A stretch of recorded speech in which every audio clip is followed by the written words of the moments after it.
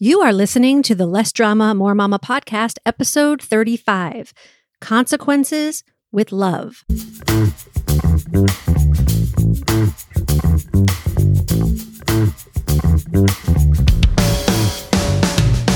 This is Less Drama, More Mama, the podcast for moms who want to feel calm, in control, and confident about how to handle anything life throws their way.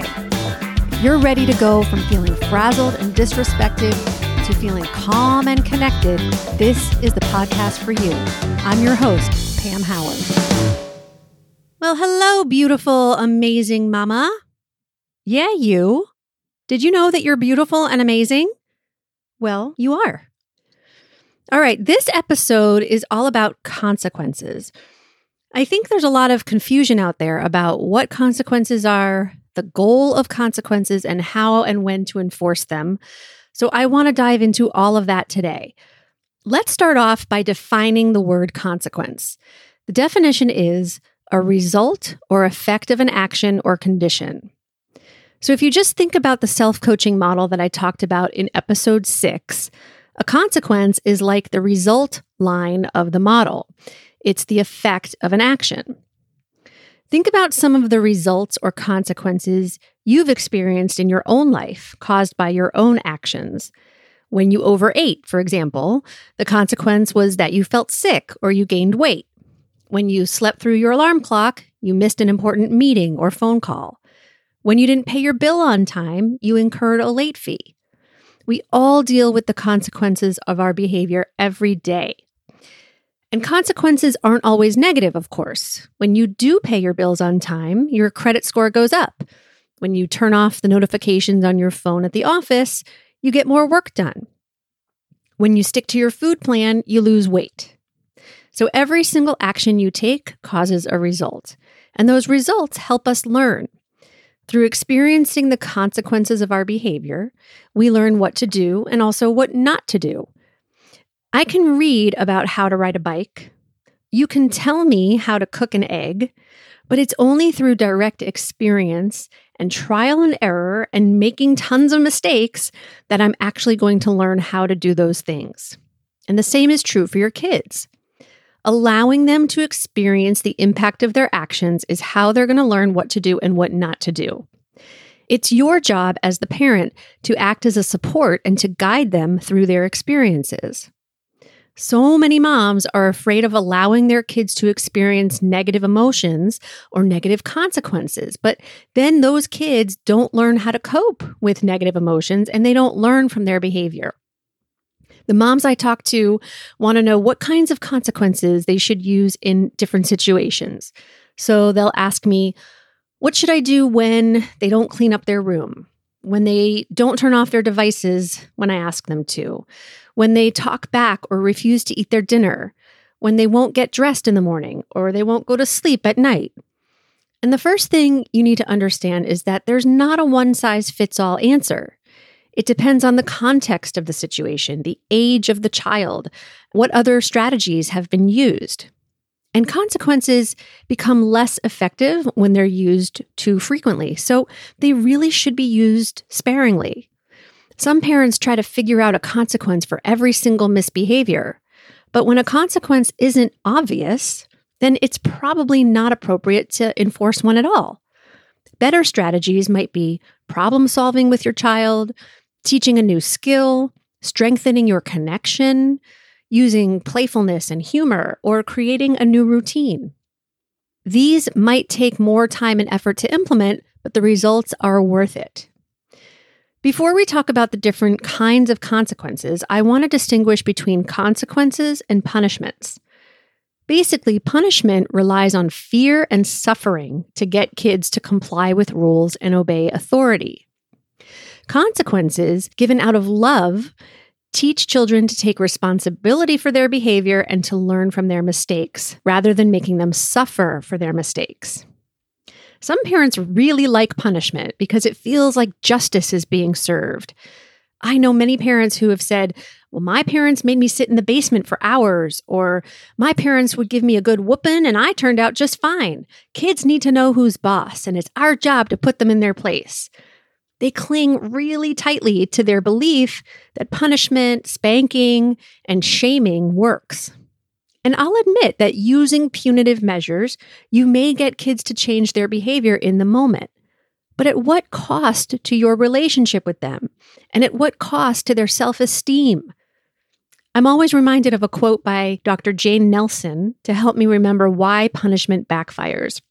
She said, "Where did we ever get the crazy idea that in order to make children do better, first we have to make them feel worse? Think of the last time you felt humiliated or treated unfairly. Did you feel like cooperating or doing better?" So punishment focuses on the parent being responsible for controlling their kid's behavior rather than the child controlling his or her own behavior. Punishment sends the message that the child is bad, which is always a self-fulfilling prophecy because when they think they're bad, they're going to act badly. Punishment fosters rebellion and dishonesty. Rather than focusing on doing better the next time, the child focuses on not getting caught the next time. Punishment doesn't help kids process the emotions that drove them to act out in the first place. Punishment creates an external locus of control, namely you, the authority figure. So instead of being up in their room thinking about their choices and taking responsibility for them, they're thinking about how mean you are and how to get revenge. In punishment-based parenting, few words of explanation are given by the parent, so kids are often left confused and unsure of what they even did wrong. All they understand is that mommy or daddy is upset, and they believe they're responsible for that. Our job isn't to enact justice upon our kids, it's to help them learn from their mistakes in a way that encourages them to do better the next time. When used effectively, consequences are given in a calm voice with a positive attitude and a focus on teaching. Many parents think that when they're enforcing consequences, they have to be angry. That's not true at all. It's not only possible to give consequences while feeling calm, loving, empowered, and confident, it's so much more effective. The result for you is that you feel better and you're better able to think creatively and compassionately. You experience love, and so do your kids. There's nothing wrong with feeling negative emotions like anger, resentment, or frustration. You're a human, so you're going to feel those about, say it with me, 50% of the time. You can allow those feelings, but take responsibility for them. Understand that you're the one creating them, not your kids. And then get curious and find the thoughts creating those emotions. When you can give consequences while showing empathy and understanding, that's the magic. Your kids will have no one to be angry with about their behavior but themselves. And that's when they feel the remorse, when they feel the responsibility and learn the lesson. There are two different types of consequences, natural consequences and imposed consequences. Examples of natural consequences are when kids refuse to wear a sweater and then they're cold, or they don't eat and then they're hungry, or they forget to do their homework and get a 0. Obviously, you're not going to allow natural consequences when it comes to their health and safety, right? You're not going to let them experience the natural consequence of riding their bike without a helmet or going a week without brushing their teeth. Those rules are non-negotiable. Either you wear your helmet or you don't ride your bike. Either you brush your teeth or you won't eat any sweets. Now, these are consequences too, but they're imposed by you. I also refer to imposed consequences as logical consequences. They're used when natural consequences aren't available or practical. I remember the first time I really understood logical consequences for myself. One night while Dahlia was taking her bath, she splashed water all over the bathroom. Water was everywhere, on the toilet, the floor, the walls, the sinks. I walked in, looked around, and felt my blood starting to boil. I felt angry and resentful because I thought, great, now I have to clean this up. But just as I was about to explode with anger, I had another thought. Wait a minute, I don't have to clean this up. She's going to clean it up. It sounds ridiculously obvious to me now, but in the moment, my primitive brain had kicked into survival mode and I was totally unable to think logically and rationally. Logical consequences teach accountability and don't require you to yell, threaten, or act aggressively in any way. Because these consequences are based on reason, kids understand them. They make sense, so kids actually learn from them rather than getting defensive about being blindsided by an arbitrary sentence. If I had wanted to punish Dahlia, I could have simply taken away her blankie. But since taking away her blankie didn't fit the situation, she wouldn't have learned anything about taking responsibility for making a mess in the bathroom. Punishing her would have done little to inspire change or accountability. Instead, it might have inspired anger, resentment, or revenge. Kids have a keen sense of fairness. They know when something's unjust. Using arbitrary or illogical punishment only serves to help parents feel in control and powerful while instilling fear and powerlessness in their kids.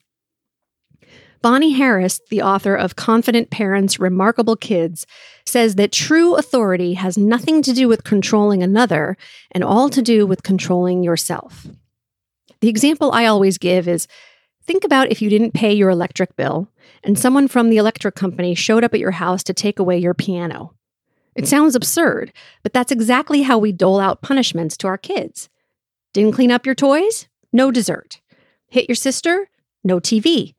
Ignored curfew? No cell phone for a week. Broke something? You're grounded. There's no logic in any of that. When your child consistently leaves her toys out, even with reminders, put them away for a day or two. When your kids are hitting each other, separate them. When your teenager ignores curfew, take away his privilege to go out with his friends the following weekend. When your child breaks something, have her fix it or earn the money to replace it. I was working with a mom whose kids were outside washing the car, and one of them sprayed the other with the hose. She yelled and told him he wasn't going to Grandma's house that night. As we talked about it, she realized a more logical consequence would have been simply taking away the hose. When I told Dahlia she had to clean up the water all over the bathroom, she said, "Okay," without any hesitation. I handed her a towel and she dried the toilet, the floor, the walls, and the sinks. Then she looked up at me and said, "Mommy, this is hard work." I like to let my kids know as much as possible what the consequences will be ahead of time so that they have an opportunity to feel empowered and make a choice. I might say something like, "I want to let you know that if your dirty clothes aren't in the hamper on Tuesday morning, they won't get washed. And you may have to wear dirty, wrinkled clothes to school as a result." Then, no matter how much begging and pleading they do on Wednesday night for me to just do a quick wash, my response would be, "Oh, what a bummer. That wasn't in the hamper on time. Sorry, baby." There's no "I told you so's" or any unnecessary drama. Be careful not to impose something that's just as much a consequence for you as it is for your kids. I remember when I was pregnant with Dahlia and I had just driven an hour and a half with Marissa to see my mom. I had set a limit and said that the consequence of breaking it was leaving Grandma's house. After only 30 minutes of being at Grandma's house, we got back in the car and drove another 90 minutes home. I was the one crying the entire way home while Marissa was sleeping in the back seat. That was a consequence that I learned from, for sure. Now, it would have been easy for me to go back on my word or change the consequence to be more convenient for me, but I had to think long term. What message would that send to her, and how would that affect our relationship? That brings me to the subject of consistency. The more consistent you are with your words and actions, the more likely your child is to take you seriously. He needs you to be the person he can depend on to provide stability, safety, and strength. Maintaining consistency in your words and actions builds your credibility and your authority. Don't make empty threats or get derailed by whining, negotiating, tantrums, promises, indifference, or tugs at your heartstrings. When you set a consequence and then fail to enforce it, kids learn that they can manipulate you, and they eventually tune you out. But when you follow through on a regular basis, they learn that it's not necessary to test the limits, and they cooperate more often. I'm not saying that there aren't times when you'll change your mind or reconsider the consequence based on new information or a fair argument on your child's part. Just make sure you like your reasons. Check in with yourself to see whether your decision is grounded in love or in fear, And remember your long-term goal of raising an independent, responsible adult. Not all consequences need to be immediate. When you feel intense negative emotions, it's often better to calm down and find your way to a more positive emotion before giving a consequence. This allows you time to regain control of yourself and consider the best course of action. Most of the time, having positive, useful emotions will just naturally lead you to the best course of action. So I want to offer you some thoughts to think and some powerful questions to ask yourself when your child breaks a rule or misbehaves that can help you generate more loving or accepting feelings. If you're the type of person who takes things personally and allows your sense of worth to become entangled with your kid's behavior, I also recommend you go back and listen to episode 28, Stop Taking Things Personally. So here are some thoughts for you to try on. I can figure this out. I can handle this. This isn't an emergency. My child is experiencing exactly what he or she is supposed to experience. This isn't about me. My child is on his or her own journey. My job is to love them, offer help, and hold them accountable. Kids are supposed to disobey their parents because they do. Mistakes are opportunities to grow. And my child should have done that because there's a lesson to be learned. And some powerful questions to ask yourself are, what's the lesson I want my child to learn from this? How can I support my child right now? If an adult were to have done the same thing, what would the consequence be? And finally, what would love do in this situation? What's your biggest struggle when it comes to setting and enforcing consequences? Leave me a comment on today's show notes at lessdramamoremama.com/035. And if you're ready to implement these and other effective parenting tools, go to lessdramamoremama.com/mini and take advantage of your free mini session with me. I'll help you feel so much more confident when it comes to your parenting and figuring out what's best for you and your family.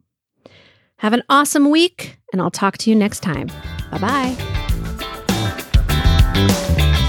Thank you for listening to the Less Drama, More Mama podcast. If you liked this episode, please take a moment to write a quick review on iTunes and make sure you subscribe too so you never miss a show. Got a question, comment, or idea for an upcoming episode? Email me at pam@lessdramamoremama.com.